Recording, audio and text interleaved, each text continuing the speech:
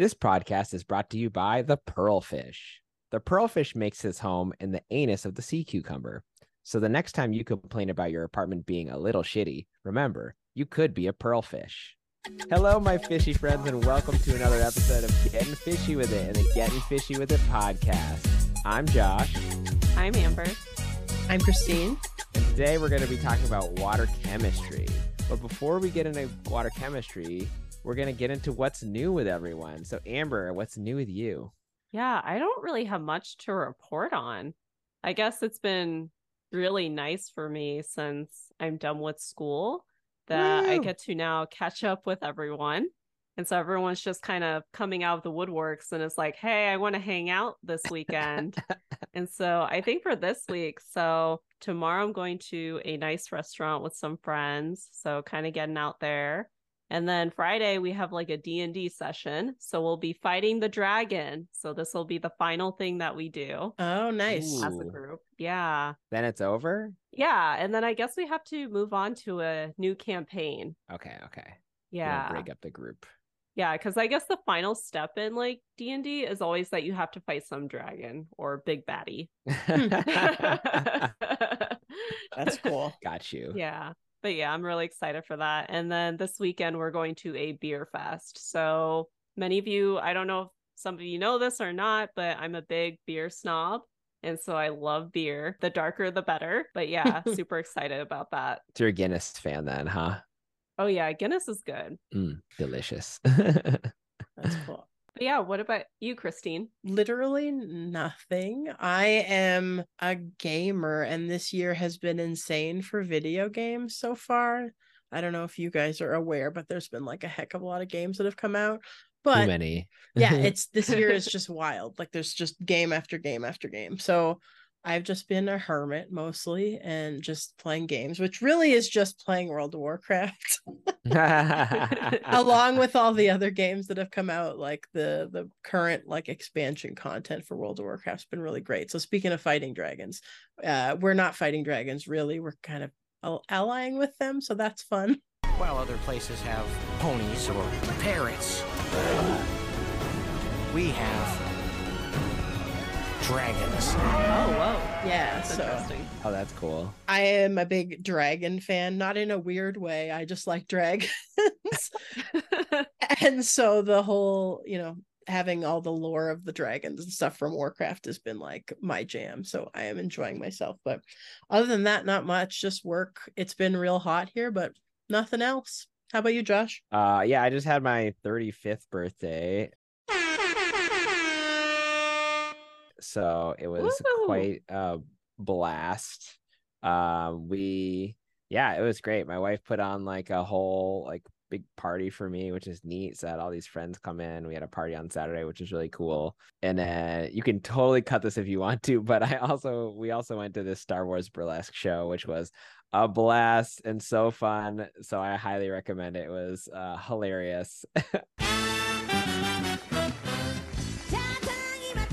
It's hilarious from like basically like the first scene or two. So highly recommend. I would go again if I could. So I think they're shutting down in New York. I think they're going other places. So it was a great 35th birthday. So I was feeling very thankful. And basically Sunday it rained all day and I just recuperated from it. So nice. Yeah, ready to get through the next week as a 35-year-old.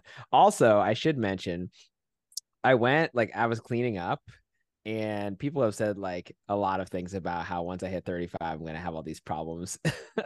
Uh-oh. And I reached down and I was like pulling like beers out of the cooler and I tweaked my back and I was like, no, it's happening. Oh, no. Look at me. I know. We seem to be inside I'm each other. old. I beg your pardon. Oh, I'm like the Crypt Keeper. So it's all downhill from here, apparently. But, Yeah, give it a few more years and you'll be saying I have a bad knee and a good leg and bad leg. Feels like rain. Yeah.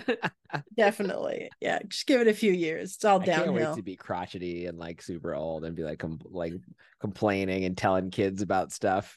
Or how I used to be. Yeah, or every time you get up out of a chair, you're like, oh, that's I'm almost at that point where I pretty much get up out of a chair. I'm like, oh, I love it. Yeah. Give it time. Well, it's a great excuse to become a cyborg. There you go. Yeah. That'll be our future. Let's be real. Sure. Like partially cyborgs. Either Yeah. that or zebrafish DNA. Let's like that's Oh gonna yeah, probably regeneration. Here we come. happen. Hell yeah. Yeah, If you haven't seen that episode, we talk about zebrafish in the first episode. So go back and listen. It's worth definitely, it. definitely. Cool. Well, shall we get started?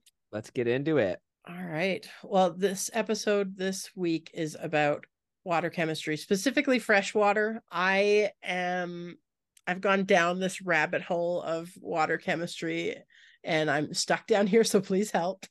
Help me, Rod. Help me. Help you. But we're specifically talking about freshwater just because there's a lot of minutia and a lot of like complicated stuff, baggage that's attached to like saltwater or marine chemistry. And it's just too much to cover. And I don't know anything about it. So I think it would be a great opportunity if anybody out there is listening that is a marine water chemistry nerd and wants to join us to chat about it. I think we'd be happy to have somebody on to talk about it. I don't know if, Josh, you've had a saltwater tank? I have. I would consider. Yeah, I have someone in mind actually who does a lot of saltwater stuff. So now that you're saying that, I'm thinking about it. I'm like, oh, this might be interesting. Yeah, definitely. So I'll talk to him and see if he's interested in coming on. Because I've spoken in the past with like aquarists from like aquariums and like big, the big institutions that have sharks and stuff, not a small aquarium. And they, start talking about macros and micros, and I'm like, I don't know. This is too much for me. So we're pretty much just going to talk about freshwater water chemistry and like things that are important for folks that keep home aquaria, or maybe you work with fish in a laboratory, or you're just interested in kind of like generally animals in like managed human care and like the kind of things that you need to know. A lot of this stuff applies as well to like just the wild, but it's a bit more complicated when you're talking about like all the things that go on in like a living system, like a lake or a river. So what do you guys what's your kind of experience with water chemistry and working with fish in the past? Do you have any like anecdotes or anything? Yeah. I mean, I think my water chemistry experience came from like pet store stuff early on. I think I just knew how to do like basic tests for people. Usually it was because like someone would bring their fish back and be like, it died. Here's some water. And of course, like we would always tell them like bring in the water separately from the fish, because if you bring in a dead fish in a bag, it's going to have bad water quality because it's like just been marinating in the bag in the water. Yeah. That sounds good. I'll have that. So when we got them to do that, oftentimes you could figure out what was going on. More likely than not, it had to do with your tank not cycling properly. So we're going to talk about, I'm sure we'll talk about nitrogenous waste and the nitrogen cycle later. But yeah, basically that's my experience, stuff like that. And then sort of like not quite understanding all the shortcuts and how to like help sort of fix your water quality and stuff. I think I still have learned those things along the way. But as a young fish keeper, I think I sort of got lucky because I was essentially using tap water with like things to remove chlorine. And then, there are certain things that you take for granted using tap water as opposed to RO. And so, yeah, I've learned a lot of things as I went, but I feel pretty good about it. And I can still learn a lot more, I'm sure. And I probably will this episode. Sure. How about you, Amber? What's your kind of background with this? Yeah, just to piggyback off of what Josh was saying. And so when I first started out working with zebrafish, I did very simple testing of the water. And so I don't believe I did as much testing as I did once I got to Northwestern, which was like, we did like a whole bunch of tests, just testing the water to make sure that it was adequate for the fish. But I think, it was really important for me to learn about that along the way, just because I also came from like a rodent background as well. And so with rodents, like they're typically in a cage and they're kind of exposed to the air, or at least the air that's being pumped into the cages if they're on like a ventilated rack. But fish are so much different because they're surrounded by water. They live and breathe and eat in that water. Yep. And so a lot of people don't realize that, and they don't realize the importance of why it's, important to have good quality water. And so, as Josh was mentioning, that's what leads to, a lot of bad things, whether it's like really bad bacteria or viruses, that's affecting like the quality of life for your fish. Sure. Yeah. There's a lot of little things. And then when we talk about it, we'll see how like some of these things are connected. And all the little bits and pieces. Like I think I showed you guys the like GIF in the Discord of like Charlie Day from Always Sunny with the strings all attached. That was me writing these notes where I'm just like, it's all connected. 1000%. Do you guys like my experience when I'm talking to folks who are new to like working with fish, whether they're like hobbyists or they are folks working with zebrafish or other fish in labs, everyone finds it super scary. Do you guys find the whole like trying to understand the chemistry and trying to control the chemistry of the fish systems? Did you guys ever find that scary, especially when it was new to you guys? I didn't. I did find it frustrating when I didn't quite understand, like how ammonia worked and certain things like that. Like I definitely killed my fair share of fish growing up because I was just like trying to figure it out. And like, it just was not something I probably could have looked up a lot more things on the internet, I guess. But I think maybe it was hubris. Like maybe I was like, I got this. And then I just would end up getting my fish killed or something like that. So I don't know if scary was the right word. It didn't seem so daunting, but it definitely was like frustrating early on. And nowadays it's not too scary to me. Maybe only like trace small things when it comes to water quality that I'm still like figuring out, right? And that may or may not even affect health of your fish or aquatic animals. So right, for sure. How about you, Amber? Yeah, I remember again, like the first time when I was starting out, like I think like the basic things that I did was like the pH and the temperature of the water, and that was about it. And I remember one time I was talking to my PI and he's just like, oh man, the nitrates are just so high. And I was just like, what is that? I really didn't know what like, nitrogenous waste was along with like the ammonia and everything.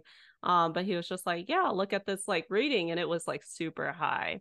And then later on, it was like really important to have built that knowledge like into when I was at Northwestern and we had just built this brand new facility and like everything was high. It was like ridiculous. And, obviously the fish were kind of suffering as a result, which it happens. But just like knowing what to do in those cases, like I think it kind of took the edge off.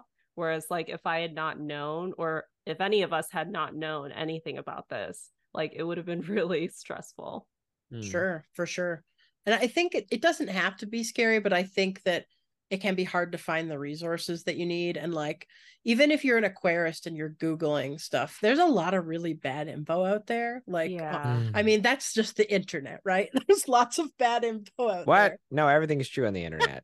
What are you talking about? I read it on the internet and it is true. But it really doesn't need to be scary, but I'm hoping that kind of this discussion that we have will try to be kind of a primer for folks who are feeling overwhelmed by the water chemistry end of things and like trying to give them a better understanding of like how all these things fit together. For me, the number one thing I tell folks when I'm trying to talk to them about water chemistry, because they're freaking out about their pH being 6.5 or something like that.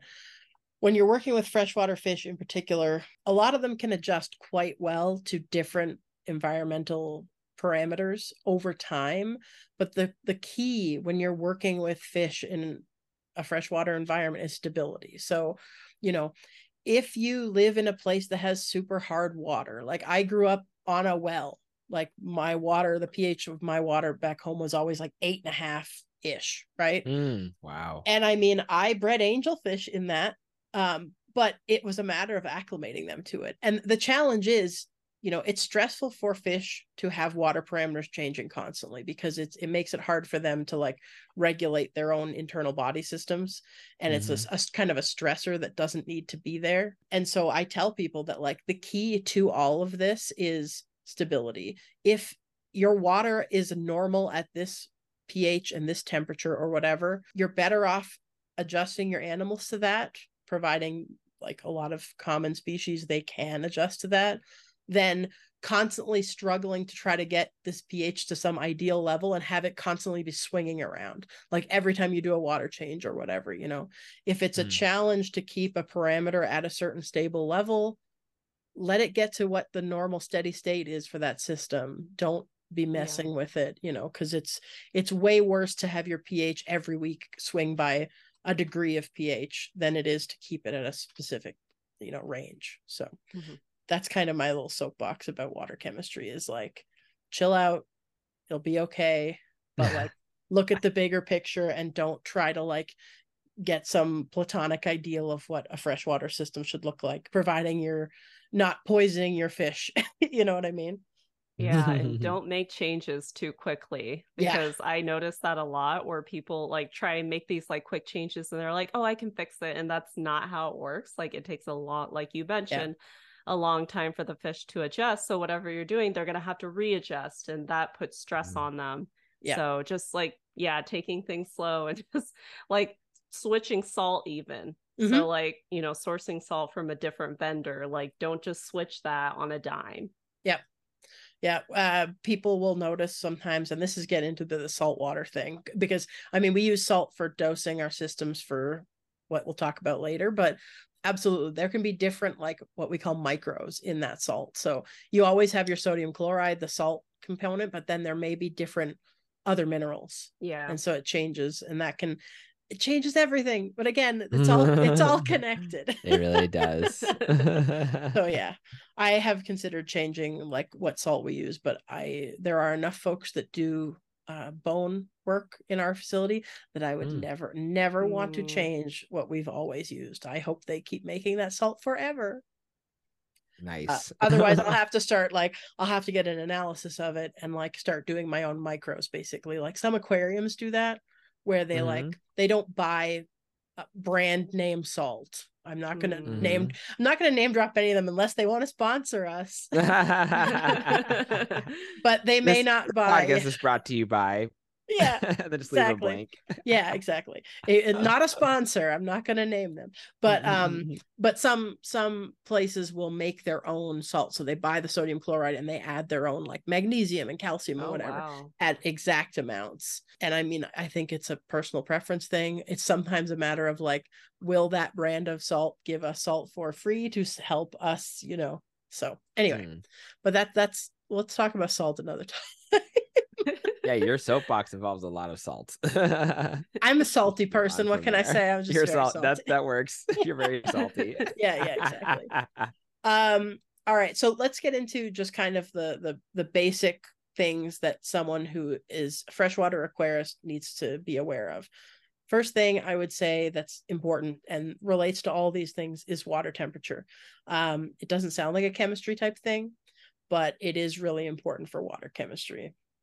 Fish in general cannot regulate their own body temperature. There are some that can, but most fish are something called poikilothermic. So they are basically taking on whatever the temperature is of the environment that they're in. I've been pronouncing that wrong for sure. Maybe I pronounced it wrong. I thought it was poikilothermic, but I guess it? Poikilothermic. No, poikilothermic sounds more British. Like I have no idea. It's one of those things where I've only ever seen that word and I have never said it out loud. So that was me with awry. The word awry, I always thought it was Ari, and I thought there were two different words when I read it and when I said it. And then I finally like put it together in like high school, and I was like, wow, this is too late. That's that was me in sun-dried tomatoes. I thought they were sun-dried tomatoes. Nice. I never Amber, do you have one, or are you just like smart? Oh no, I have a lot of words that I pronounce wrong. Actually, my husband jokes, he's like, I should make a book called Words That Amber Gets Wrong. That's pretty By funny. the way, so poikilotherm, like what's the difference between that and just saying ectotherm? Is there a difference? That's a really good question. I'm not sure. Maybe we need to look that up. Yeah, for sure. So let us know. I'll keep talking about temperature. So water, because the nature of like, it's a unique kind of solvent.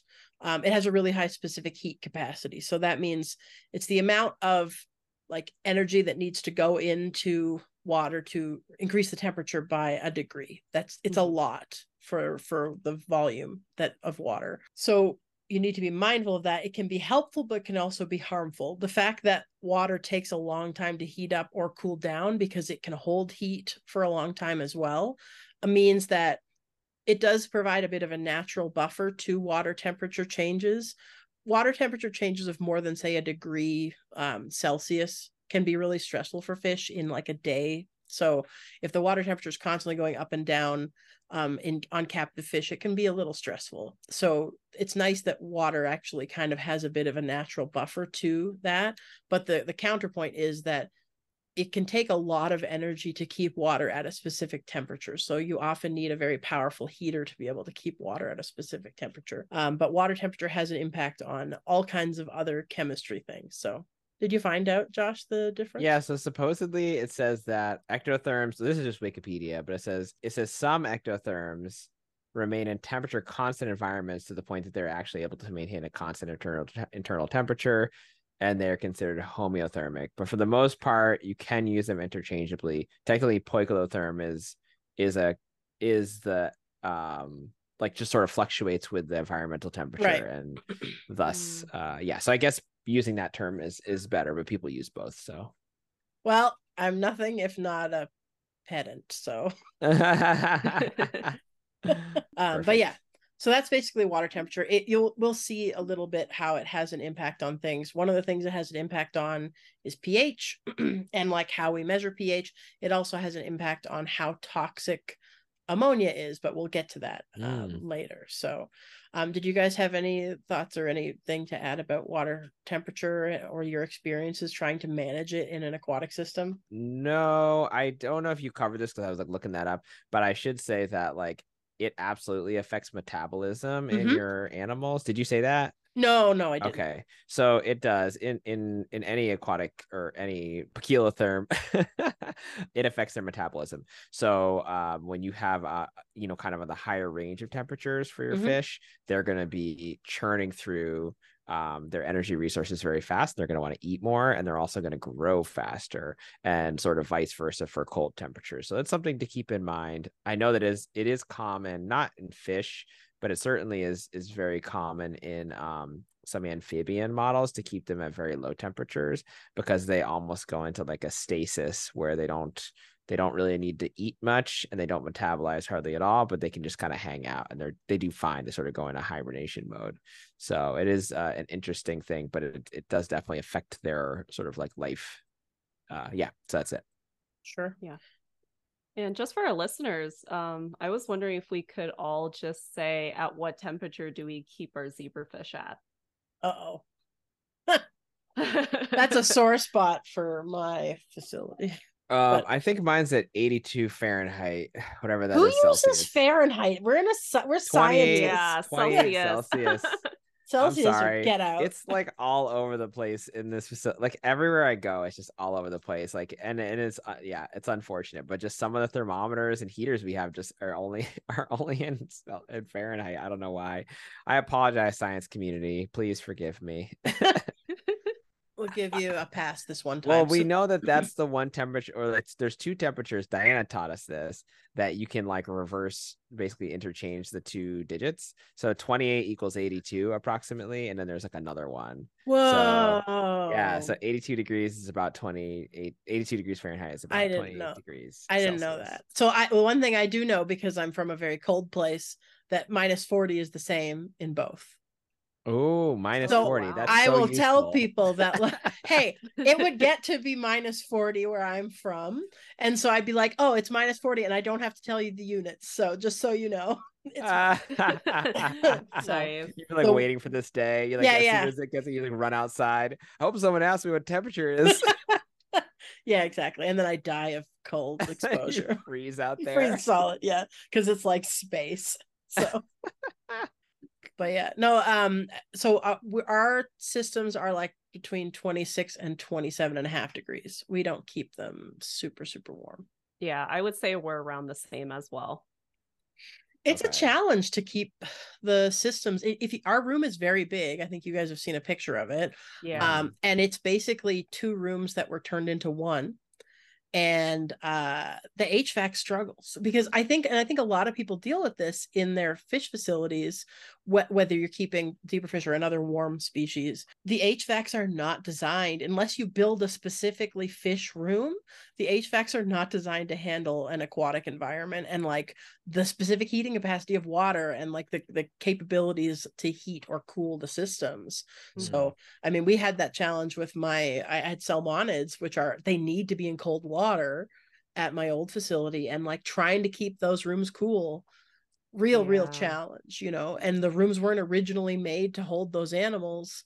It was the amount of energy expended just to keep those temperatures where they should be. It's rough. So definitely. Again, a lot of fish can handle, like the fish that we commonly keep as hobbyists, they can handle a huge range of temperatures. So whatever works that you can keep stable in the space that you have your aquaria is better than trying to like have the temperature shoot up and down constantly. Like it's way better to do it that way. When you guys talk about zebrafish temperatures, I don't know if you're aware, but hobbyists keep those fish at room temperature. Zebrafish are kept at like 22 degrees Celsius. Like, wow. As someone who Googling came that in for Fahrenheit. yeah. Well, 72, something like that. Like whatever room temperature is, 70 something degrees. Oh, okay. Yeah. But like coming from like an aquarium background just as a hobbyist and seeing these zebrafish kept at like 82 degrees, I was like, what? Why? I've only ever kept them in a tank with no heater, and like it's unusual to see them. They'll often be like in like crappier like pet stores in a link system where everything is kind of the same temperature, and they keep the temps jacked up to try to like cook off whatever diseases are in those tanks. Oh god, that does help, right? We should do a parasite diseases. Yeah. Do we have a diseases episode? No, we should but add that to the list. Yeah, we need to have Marcus Krim for that or something. Oh yeah, we will. Oh no, I name dropped someone. Hi, Marcus. Hi, Marcus. I hope you're listening. Yeah. Hello. Yeah. I was gonna say that I sort of disagree with you actually. So I was taught, because zebra danios, as we call them in the hobby, were our tropical species. We usually did keep them at around. We usually did always require a heater or encourage people to get heaters, and we would keep them at usually 76 with our whatever the. Hang on, let me translate this. 76 Fahrenheit, so whatever it was in Celsius. It's like high 20s Celsius. Yeah. 24 Celsius. So we would always try to keep them at that, but doesn't require that much heating, but yeah, we would do that. Because it's like, what about things like white cloud mountain minnows? Those are like a room temperature fish. Those were one of my starter fish actually. Did you keep them warm or cold? Cool. No, I kept them cool. Okay. Kept them in. That was a non-heater tank. Maybe it's just a weird Canada thing. So I hear you're from Canada. Yeah. How's it going, eh? I don't want to keep bringing up Canada, but like, frig, maybe it's just like I had never seen anyone keep zebra danios other than when people are buying them to cycle the tank.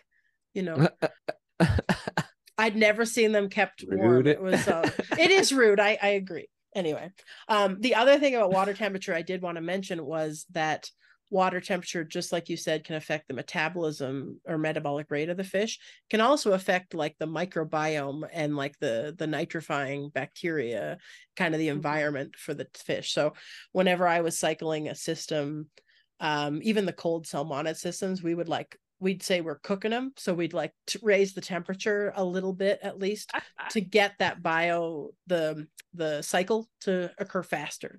Because in cold water, it takes a long time to get those bacteria growing, right? So, but that's something to be mindful of as well. I'm sure there are optimal temperatures for some of these organisms, but I don't know what that is. So, but yeah, so that's pretty much water temperature. It has like large size impacts on pretty much everything, but can also affect how much oxygen's in the water. It can affect how toxic your ammonia is in your system. It can impact your pH as well. So it is also important to remember that like different types of systems are affected. So water temperatures and air temperature, there's sort of like there's some interplay there, right? So if you have, this has been my experience typically, and I think you guys would agree.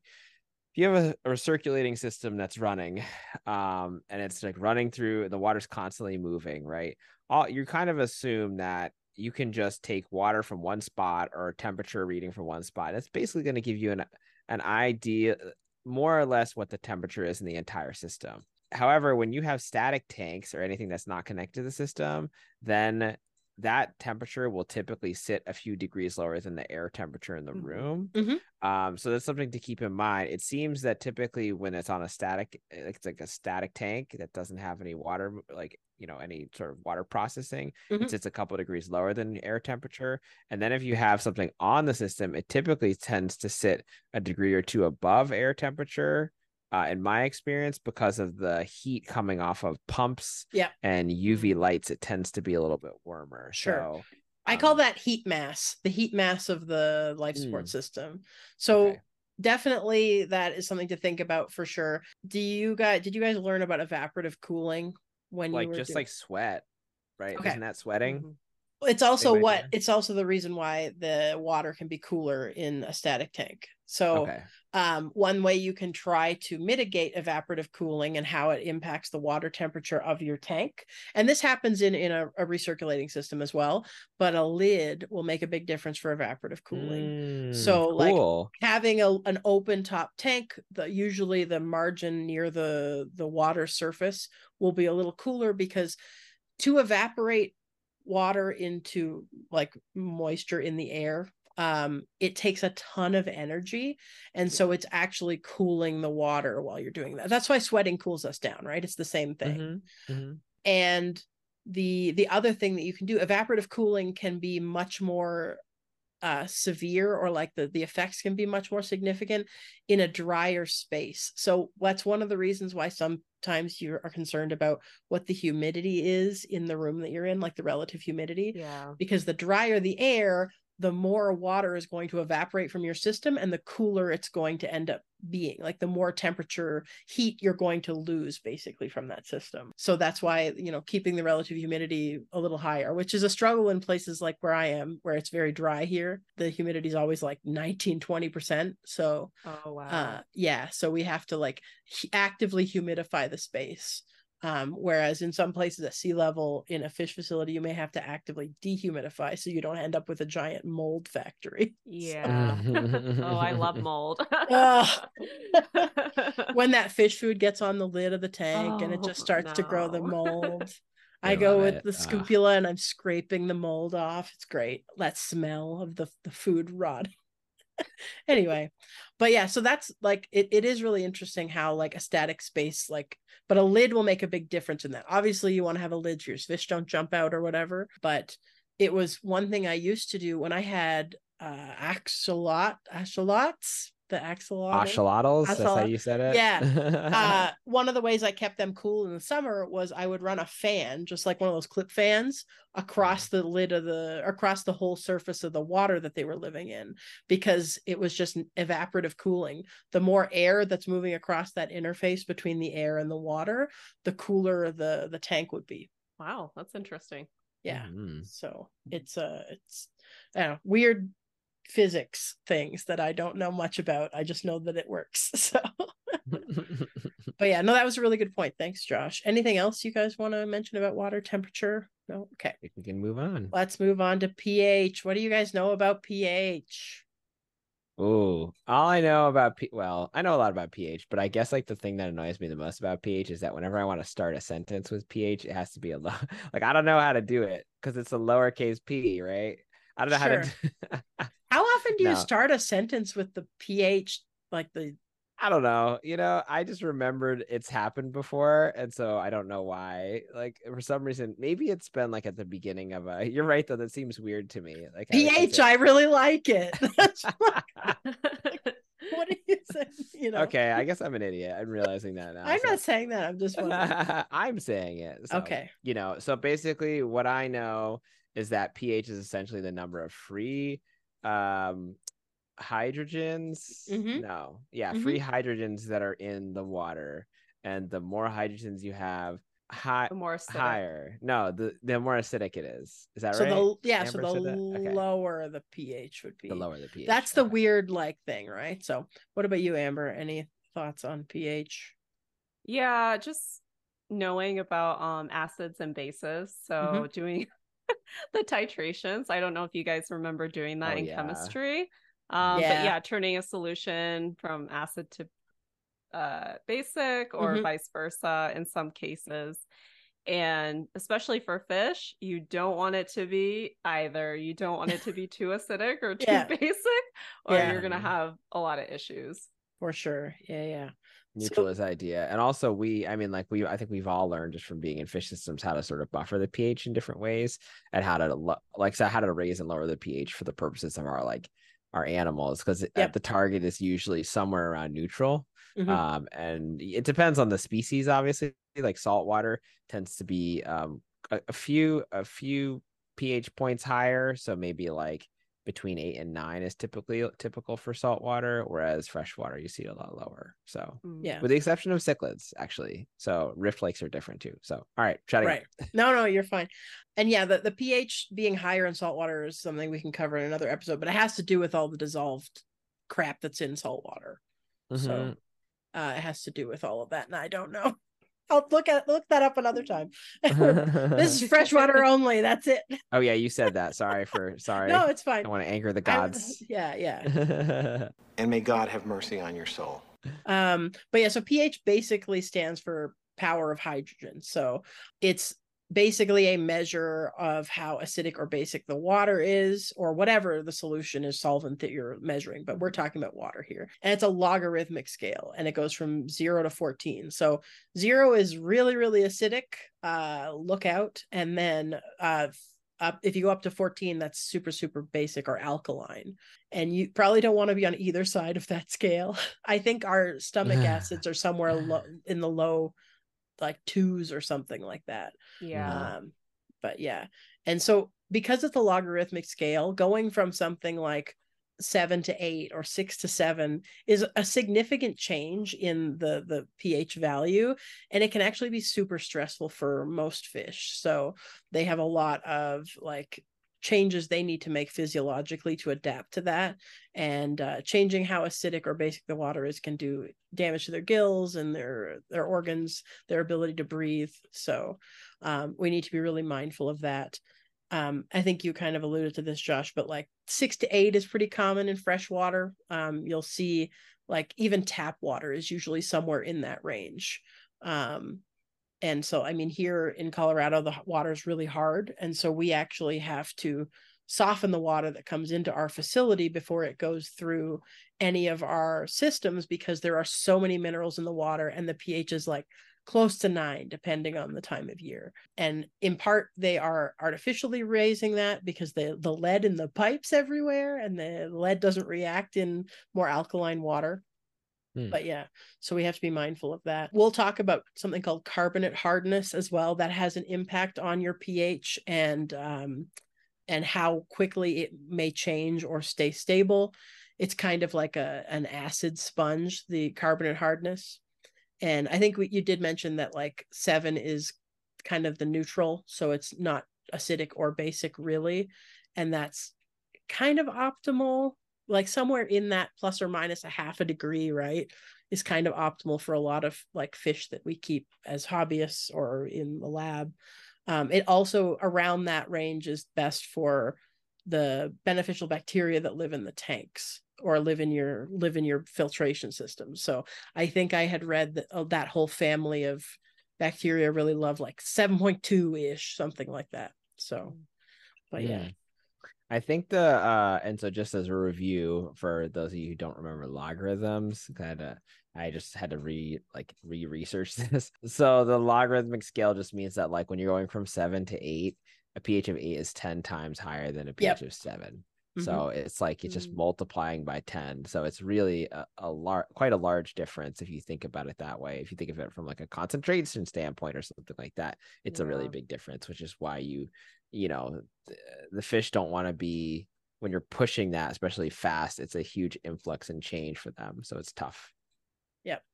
And so if I'm acclimating fish to a system, if I'm lucky enough to have a system that has a really accurate pH probe, I'm not adjusting every day. I wouldn't do more than 0.05 pH adjustment if I have that kind of sensitivity, just to be as careful as possible with the system. But yeah, when you're so for two different situations, when you're bringing a fish home from a pet store to your own tank, Mhm. or if you're bringing fish into a facility, you do have to acclimate them. And there is an understanding that, like, yeah, you're not going to be able to totally acclimate them as slowly as, you know, you could the whole system wide or something like that. But typically, I recommend that people take at least an hour, if not a couple hours, to like slowly work their fish over to the actual pH of what's in the tank. So like Mhm. I typically I'm like, all right, just add a small amount of water, because a lot of people make the mistake of just being like, well, only temperature matters. So they float a bag inside their fish tank at home.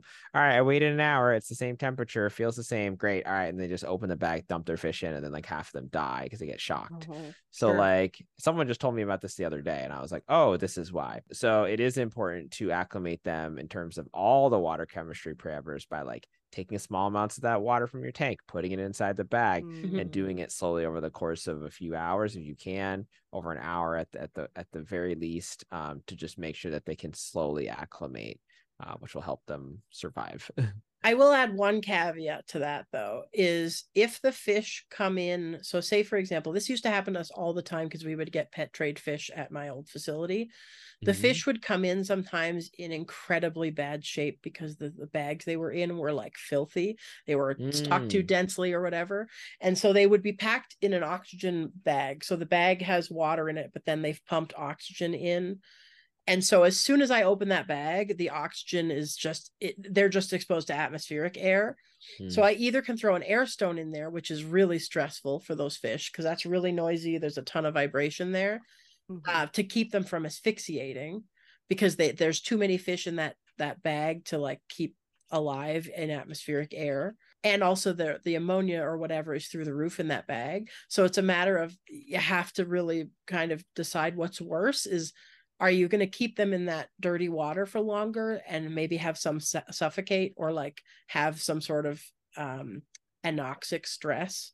Or are you putting them in clean water as quickly as you can and hope for the best? Do you know what I mean?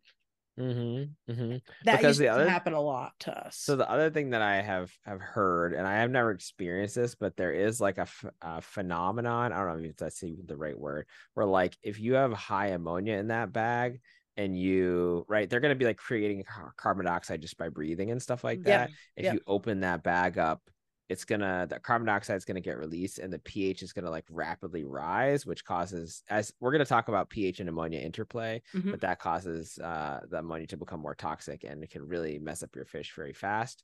So I don't know. There are some interesting things that we do need to be aware of. And that's why you test the alkalinity, but we'll get into that. You test the alkalinity of that water. Sorry, I'm putting the cart before the horse. That's okay. No, you're all good. But yeah, no, there's so much like little complex things, right, to be mindful of. Here's the bonus points. If you really want to be a super keen aquarist and you know there's a place you want to get your fish from, you find out what the pH is before you buy any fish. And you try to get your tank to where it is slick. Yeah. And then just, if you know what the steady state is for your tank, you can slowly adjust your fish back, your new fish, when you acclimate them. But that was the bonus points, like nerdy thing I used to do when I had like a hospital tank or a quarantine tank, because I had a quarantine tank where I bring fish in and I would try to emulate at one point, I think I actually brought in, like, I got water from the sump of like one of these places and just like tested it yourself. No, I just put it in the tank. I see. Yeah, but yeah, that's like bonus points. But yeah, I don't know. Amber, what's your experience with pH and like trying to balance that in zebrafish system? It can be a pain in small systems for sure. Oh yeah, pH is like probably like the worst thing, or like one of the things that I have the most issues with, because especially nitrogenous waste, and so we'll talk about that again next, but if you have a lot of fish on the system, they produce a lot of waste, of course, and so that's going to lower like your pH, and but when it becomes toxic for the fish and can lead to all sorts of problems. So just making sure that it doesn't get too low, because I hardly ever see it to where it gets too high, to be honest. Right. And especially the, substances that we use. And so in this case, I believe it's sodium bicarbonate. Correct me if I'm wrong. Yeah, but just like helping to kind of level out like the pH. At least that's what we used like on our systems. But usually it was because it would just drop because, we are either feeding them too much and they were producing a lot of waste, or something else was going on. Yeah. In my experience with a number of different zebrafish systems, so I'm not singling out any particular company, but there is a real problem with the alkalinity of all of our systems being far too low, and that is by design. And so I'll get to it, but if your alkalinity is too low, there are a lot of things that can cause your pH to take a dump when you do something like add too much food, or the ammonia levels get too high. So that ammonia increases the amount of ions that are in the water, and your pH is just tanking. And I had that happen before in like a quarantine system where the pH would like go to 4. At one point it was 4, and it was just like the fish were not happy.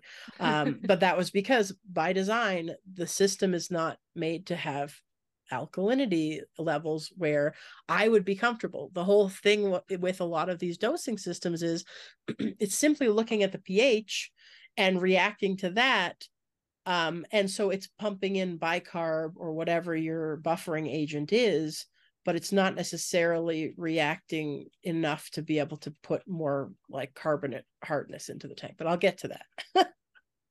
That's a whole extra thing where people will talk about adding other carbonates, like say crushed coral or something like that, into their system to increase the carbonate hardness. But again, it has an impact on what like ions are in your water and what your biofilm looks like and what the bone structure of your fish looks like. So it's complicated, right? But yeah. Doesn't it affect like corian quality too? Did you say I think that? so. Like I think I didn't say that, but I it almost certainly does.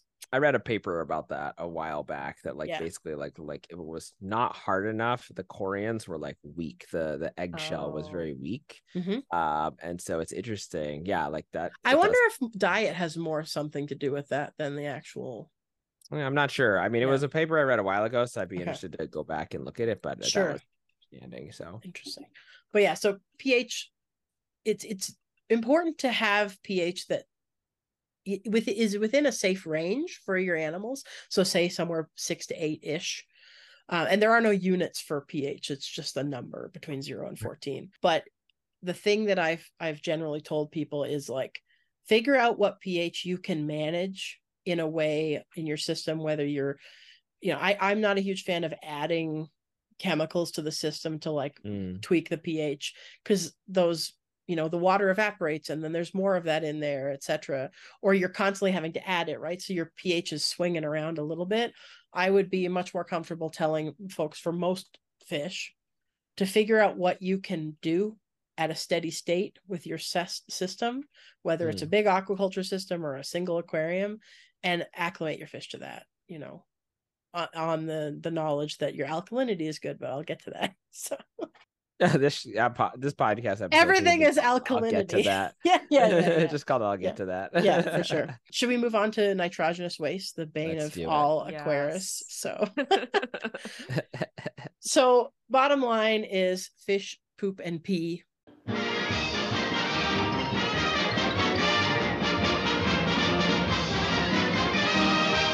They excrete ammonia. Most fish will excrete just straight up ammonia as a waste product.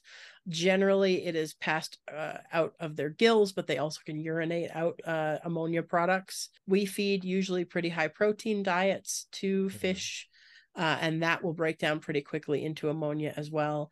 Fish poop can break down into ammonia. Just organic matter will break down and produce ammonia as a byproduct of the breakdown.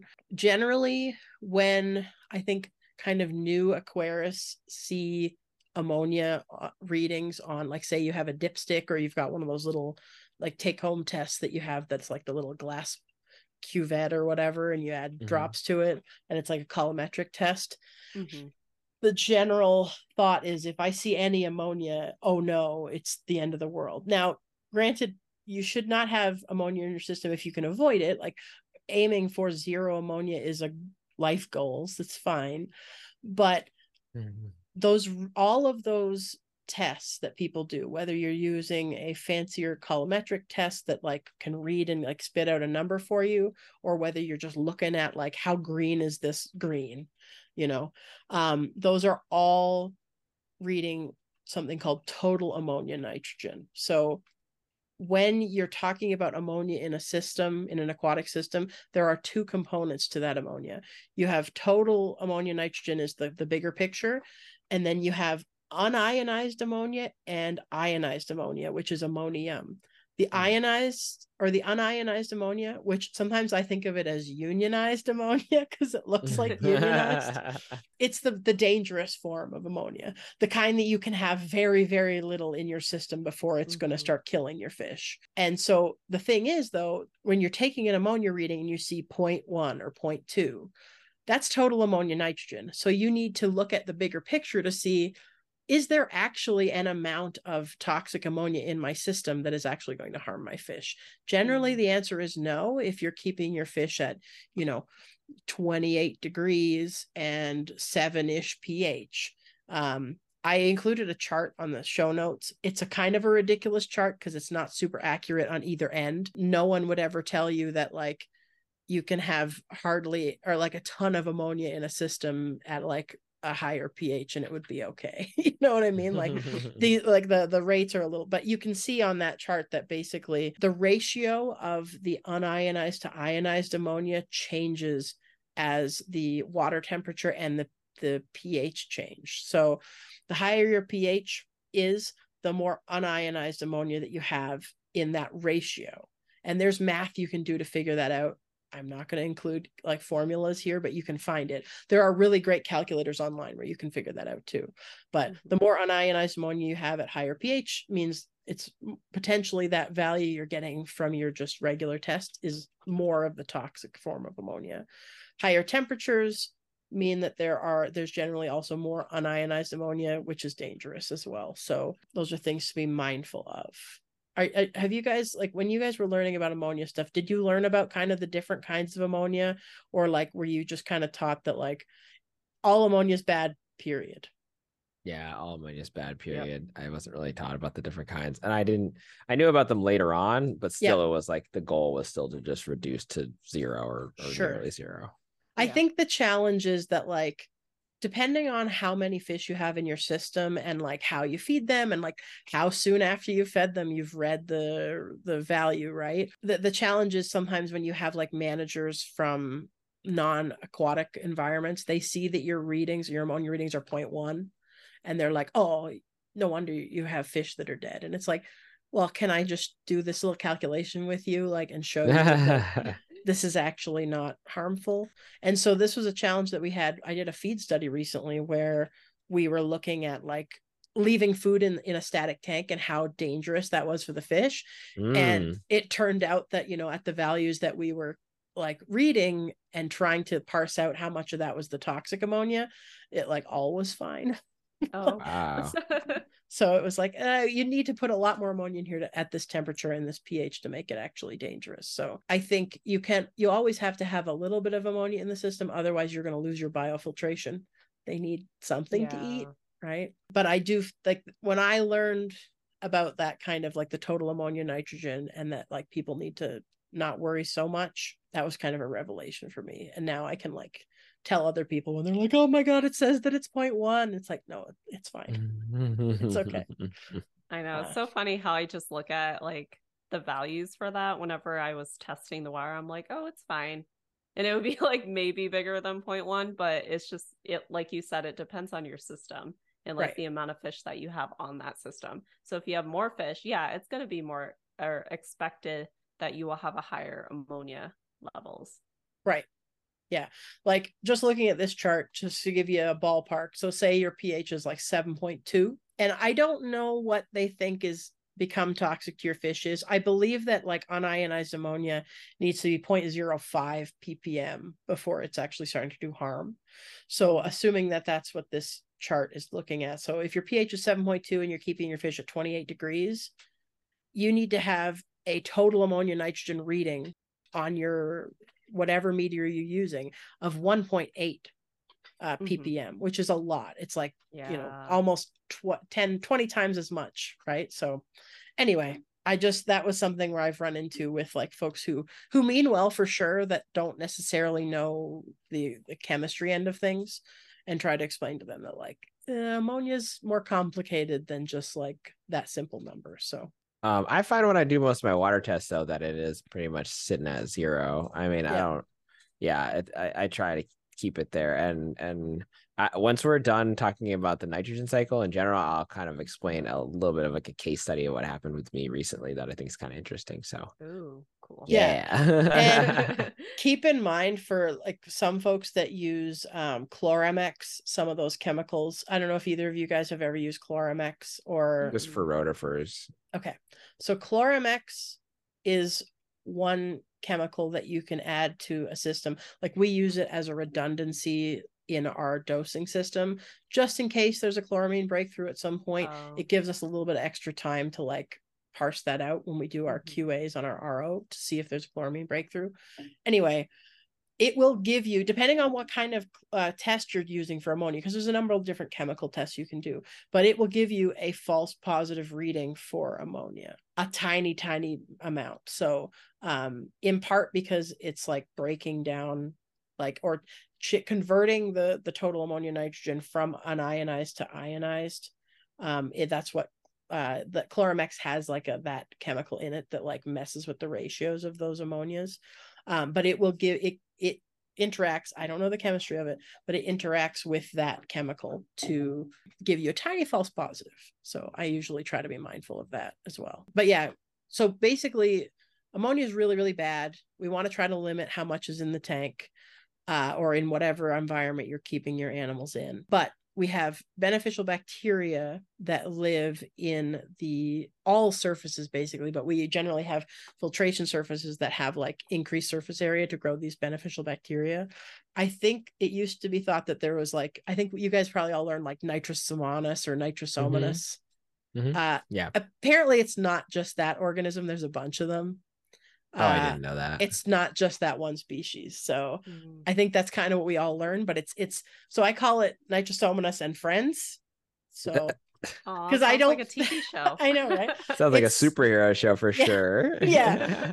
So I think now like the general term when you're talking in like aquaculture terms, the appropriate term is ammonia oxidizing bacteria. They don't name a specific species, but there's also ammonia oxidizing archaea, which is we're not talking about fish here, so I don't know if you guys know what archaea are, but a long time ago I feel like I learned about this in like one bio class or something, but so that they used to be considered they used to be considered bacteria, but like they're kind of a different branch of like like eukaryotic organisms, right? Anyway, so we're getting out of our wheelhouse. I know. Anyway, I just thought it was cool when I was researching because I'm like, I know it's not just Nitrosomonas now. I know it's other species, but I tried to find out all the species, and there's a lot of debate. And it also impacts like what's impacted is, you know, how you seeded your system and what part of the world you live in, like what the makeup of that microbiome is, right? So anyway, so that's interesting. I know, right? Yeah, because archaea live in like extreme environments too, right? And so you'll find them like, I want to say just, everywhere where it's like literally unlivable. Well, this sucks. Yeah, like Yellowstone. Yeah. So I think maybe that they may like make up part of the organisms that break down in places that are fairly anoxic. So maybe they aren't able to get oxygen. So maybe they live like under the layers of bacteria on the biofiltration, you know what I mean? Like they live under everything. Yeah. I'm just spitballing. I have no idea if that's true.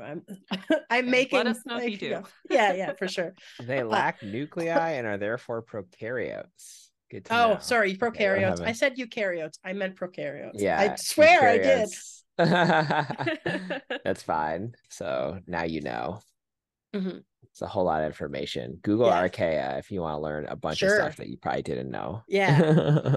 So let's move on. Basically, those bacteria oxidize ammonia and turn it into something different called nitrite. Now, people will sometimes mix up nitrite and nitrate. They're two very, very different things. Nitrite is definitely less toxic than ammonia, but it's still not great. Like it's still not a fantastic thing to have in your water. Depending on the makeup of your water chemistry, it can actually impact how oxygen is taken up across the gills.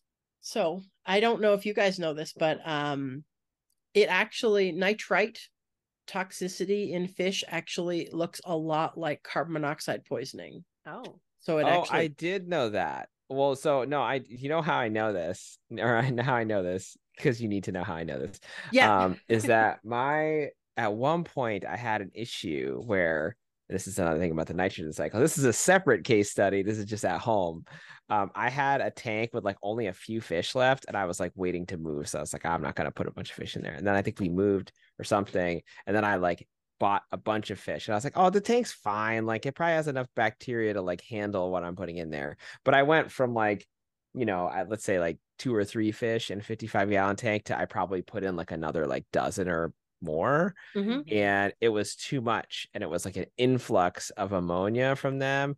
And it had really high, it did somehow, I guess the bacterial colonies were able to deal with the ammonia, but they could not convert all the nitrite. Yeah. Nitrite got really high and all my fish were breathing really heavy. So I looked, my wife was like, so what does that do to them physiologically? And I was like, I have no idea. Let's Google it. And when I looked up that it affects basically their oxygen intake or something like that, and you can shed more light on this, I put like a big bubbler in the tank on like high, and I bubbled the hell out of it. And those fish lived and they made it through the nitrite poisoning basically until the tank could cycle all the way. Nice. Oh, So, okay, cool. yeah, so they did survive. That was the only way for me to get around it without them dying, because they started to look really bad really quickly, and I was like really nervous I was going to lose everything. Oh. But that did save them. So word to the wise, if you have high nitrates, you can do that. For sure. Yeah, so it basically causes what like we call methemoglobinemia. So like, oh yeah, we all know what that is. that's my vet tech nerdness coming through. So that's the condition that you get when you have carbon monoxide poisoning. So the carbon monoxide attaches to the hemoglobin in your blood and prevents oxygen from connecting. So it kind of has the same binding site or whatever. I don't know all the organic chemistry. Please don't come after me. But that sounds right. it will attach to that site. And so normally oxygenated hemoglobin is like nice bright red, but when it binds to carbon monoxide, or in this case, whatever the chemical composition is in nitrite that causes this, it turns the blood cells brown. And so you end up with this brown blood disease. So fish that have this have like kind of muddy, like tissues basically. And for a human or like an animal that has carbon monoxide disease, like your mucous membranes where you're checking like the color, when people turn blue if they don't have enough air, you're turning kind of brown and like just kind of your mucous membranes are kind of like muddy colored. So that's kind of the same thing with fish. So another thing you can actually do, aside from adding oxygen or adding like atmospheric air to the tank, is you can add chloride ions, which help prevent that binding from happening. So if you add like just like sodium chloride to the tank, that can help like fight that nitrite disease as well.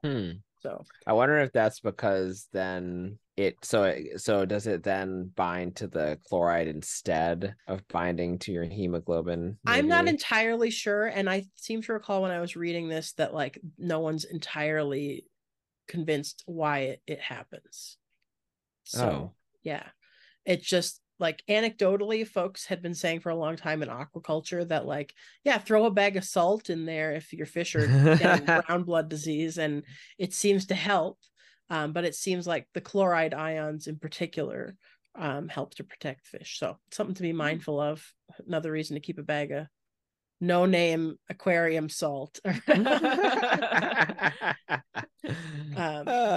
But yeah, so nitrite is not great to have around. There's no real complexity as far as like this form is good, this form is bad. All nitrite is bad, and we want to try to limit how much that's in there. And then there are organisms, beneficial bacteria, that oxidize or break down that nitrite into something that is less toxic. So we call those nitrogen oxide or nitrite oxidizing bacteria. Used to be just Nitrobacter, but now it's Nitrobacter and friends, just like the last group. So how cute. yeah. So Any other thoughts about nitrite before we move on to the last step here, at least for fish? Yeah, I feel like for us, nitrites were something that you just wanted to avoid like altogether. So I know how we talked about ammonia, which is also not very good. You don't want too much of that, but I remember this one. I thought it was to like the 1,000th or something like that, or I think based on maybe the system or like the equipment that we were using to test it, we just wanted like 0.00 something, like 1 maybe, or like no nitrites, but I could be wrong. Sure. You can look at like a lot of the standard, even like the API test, really simple colorimetric tests, and you can kind of glean what's acceptable, because like you can look at the increments, right? So in like ammonia, it starts at like 0.25 and it goes to 0.5 and then 1 parts per million. And I think nitrite, it's similar-ish, maybe like twice as high, like twice as high in terms of being able to handle it. And then nitrate, as we'll get into, is they can handle a much higher concentration. So I thought they were like similar in terms of how much they can handle fish for ammonia versus nitrite. But certainly they're both toxic enough that you want to keep them low. Yeah. I generally think of it just like carbon monoxide now. Like there's always going to be some in the environment, and like it'll knock out, because that destroys that blood vessel, or that hemoglobin, basically, once it's bound to forever? Carbon monoxide. Yeah. Oh, wow, that sucks. Okay. So that's something to be mindful of, where it could be a chronic stress issue with fish, where if they're constantly, depending on like the chloride levels in the water, and a number of different factors, like if the nitrites are kind of borderline for a long time, maybe your fish are having to make more and more blood to compensate. You know what I mean? So let's move on from nitrite then. And the last thing here we're going to talk about is nitrate. So nitrate is kind of the final step in the ammonia or the nitrogen cycle, at least for fish. The nitrogen cycle for like other environments is much more complicated. So nitrate basically is kind of fertilizer. We kind of just consider it a thing that plants really like and plants need to live. It can cause algae issues in your systems as well. And so that's something to be mindful of. One of the reasons we don't want to have it be super high in the system. I don't know if you guys are ever concerned about your nitrate levels in your system. I find for us, because we feed so much of a specific diet, that our nitrate levels are always pretty high. Yeah. Is that something you guys experience? It seems to be a common complaint for like aquaculture in general. Yeah, it typically is. And it's funny because like we were talking about this on like maybe like a group chat with zebrafish people once or something, and like someone was like, yeah, like my nitrates are at like 40 parts per million, like, and they're so worried about it. And we're like, don't worry, like a lot of us have seen much higher than that. Yeah, totally, 100%. So generally, I think what's taught to most people is that nitrates are simply removed by water exchange, especially if you don't have like plants or anything in your tank. If you have like growing live plants in an aquarium, nitrates will get removed by them and off-gassed as nitrogen. But did you guys ever learn, or were you ever told that nitrate off-gasses as well? I did not learn that. If it does, it certainly doesn't keep up with the... Not as nitrate, but like something happens and it breaks down and it off gases as nitrogen. I don't know. I was told that by like a very old person at my old job, and he's like, yeah, I don't know if you notice the nitrogen levels in this room are higher because all the nitrates off gassing. And I'm like, really? I couldn't find anything either way about whether or not that's the case, but they swore that like we don't need to change any water in these tanks because the nitrate just off gases over time. And I'm like, well, what happens to the rate? The nitrogen is gone. What happens to the rest? I don't know.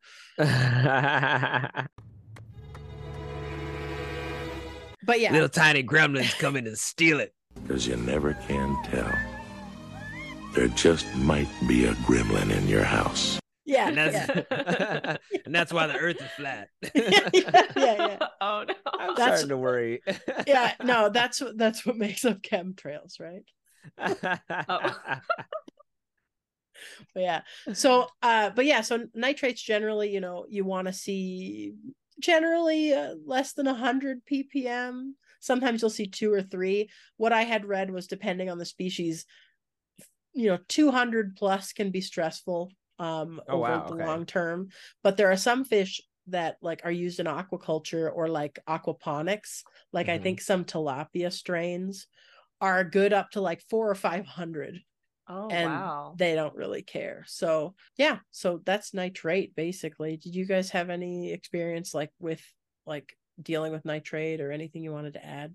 Yeah, I mean, I feel like the biggest issue with nitrate is the food source. And so, like you said, we feed a lot of like protein to our fish. And so I feel like this is just an issue that's going to continue unless like a different type of like food source comes about to where it doesn't cause like, high nitrate levels. Yeah. But I always found that, using certain diets, like the nitrate levels are always going to be high, and there's not much you can do about it. You can decrease the amount of feedings that you do. So I've seen some people do that, and it does help with like the nitrate levels along with like the water exchanges. But besides that, I don't know if there are any other solutions to it.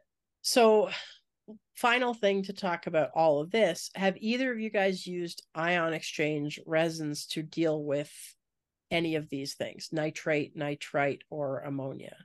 No. Never. Okay. So this is a trick that like I learned in like just keep as a hobbyist. I always would keep ion exchange resins around in like just to throw in a filter bag if I needed them. And so I keep them in my facility now too, where I either have the ion exchange beads, and so they're these like blue beads that you buy. These are the ammonia ones specifically, and they adsorb ammonia into the beads. The beads change color and then they're done. I guess there's potentially a chemical thing you can do to like regenerate them. We just throw them away. But like if we have an issue, say in like a small system, we will throw those beads in to adsorb, but it may have an impact on your biofilter because it's taken all the ammonia out, but it's good in a pinch. The same thing with nitrate. There are these like filter pads that you can buy that are like basically impregnated with a resin that will adsorb nitrate. I think there's probably one for nitrite as well. So I keep those things around just for emergencies. If I'm having issues where like I'm not going to be able to do a water exchange and my nitrates are going to go through the roof because we have to conserve water for some reason. There are larger questions about how the rest of the water chemistry are impacted, but when it's something like ammonia where your fish may die because you cannot, you can't manage your pH because your ammonia is going crazy and your alkalinity is not where it needs to be. I always keep those things in my back pocket as something to be mindful of. I think they get used in large scale in like some aquaculture setups, like closed aquaculture systems. But yeah, I don't know the chemistry behind. I just know it's like taking the ammonia out of the system. I don't know what it's putting in there though. Hope it's I don't think it's putting anything good in there. I mean, I know that there are some medias that I was aware of where you could like reduce your like zeolite and such, right? Like yep. Yeah. So you can use that. Zeolite apparently can also adsorb chloramine. So, cool. Yeah, we don't use it. We use catalytic carbon for granulated catalytic carbon for our chloramine, but that's again another thing to talk about. We could add that to the next. I was gonna add. Do you want me to add my quick case study thing that I found interesting to kind of finish this up? Sure. So we have a standalone system. It's like basically like a single rack with like 60 tanks, and because we're just really crowded right now because we have a researcher who's like taking up that whole area, but it's gonna expand to like a larger area, a larger system. And so, but anyway, his tanks were like pretty overcrowded. Like there were a lot of fish in these tanks, and it was like, I think it's because he was like in to get ready for the move in preparation. They were like really stocking everything, and I was doing water quality. I usually do it every week, but sometimes I miss weeks, so it's usually like at the very least we have to do it every other week. And so when I was doing that water quality, like the colorimetric test, I was getting back like ammonia, little bits. First, it started like it was very high nitrates, slightly high nitrites, and then finally I started seeing ammonia again, and I got worried because I was like, what is going on? And I increased water changes and it still wasn't really doing the trick. So what I did was I just told the lab they had to reduce their population by a bit, like not a ton, but by a bit.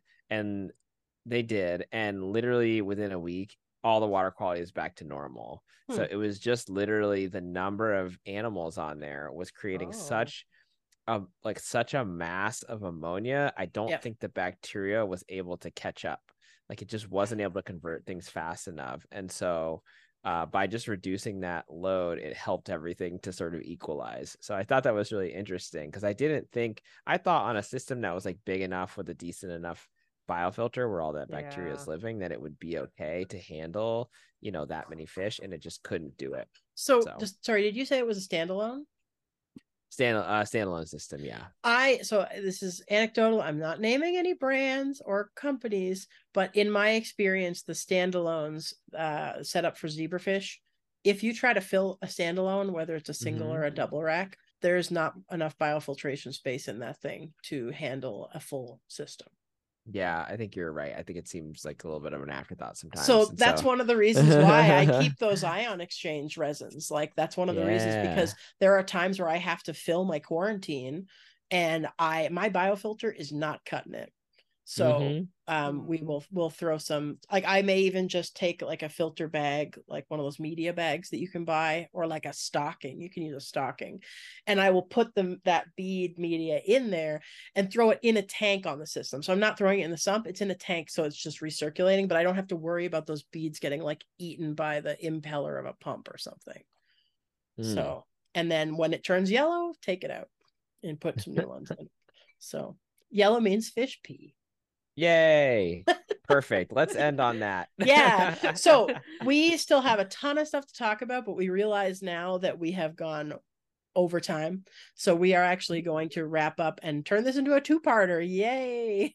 Heck so yeah. We still have to talk about salinity and conductivity, all of the hardnesses, which include alkalinity, really, dissolved gases, and then other dissolved things, and the dreaded ORP.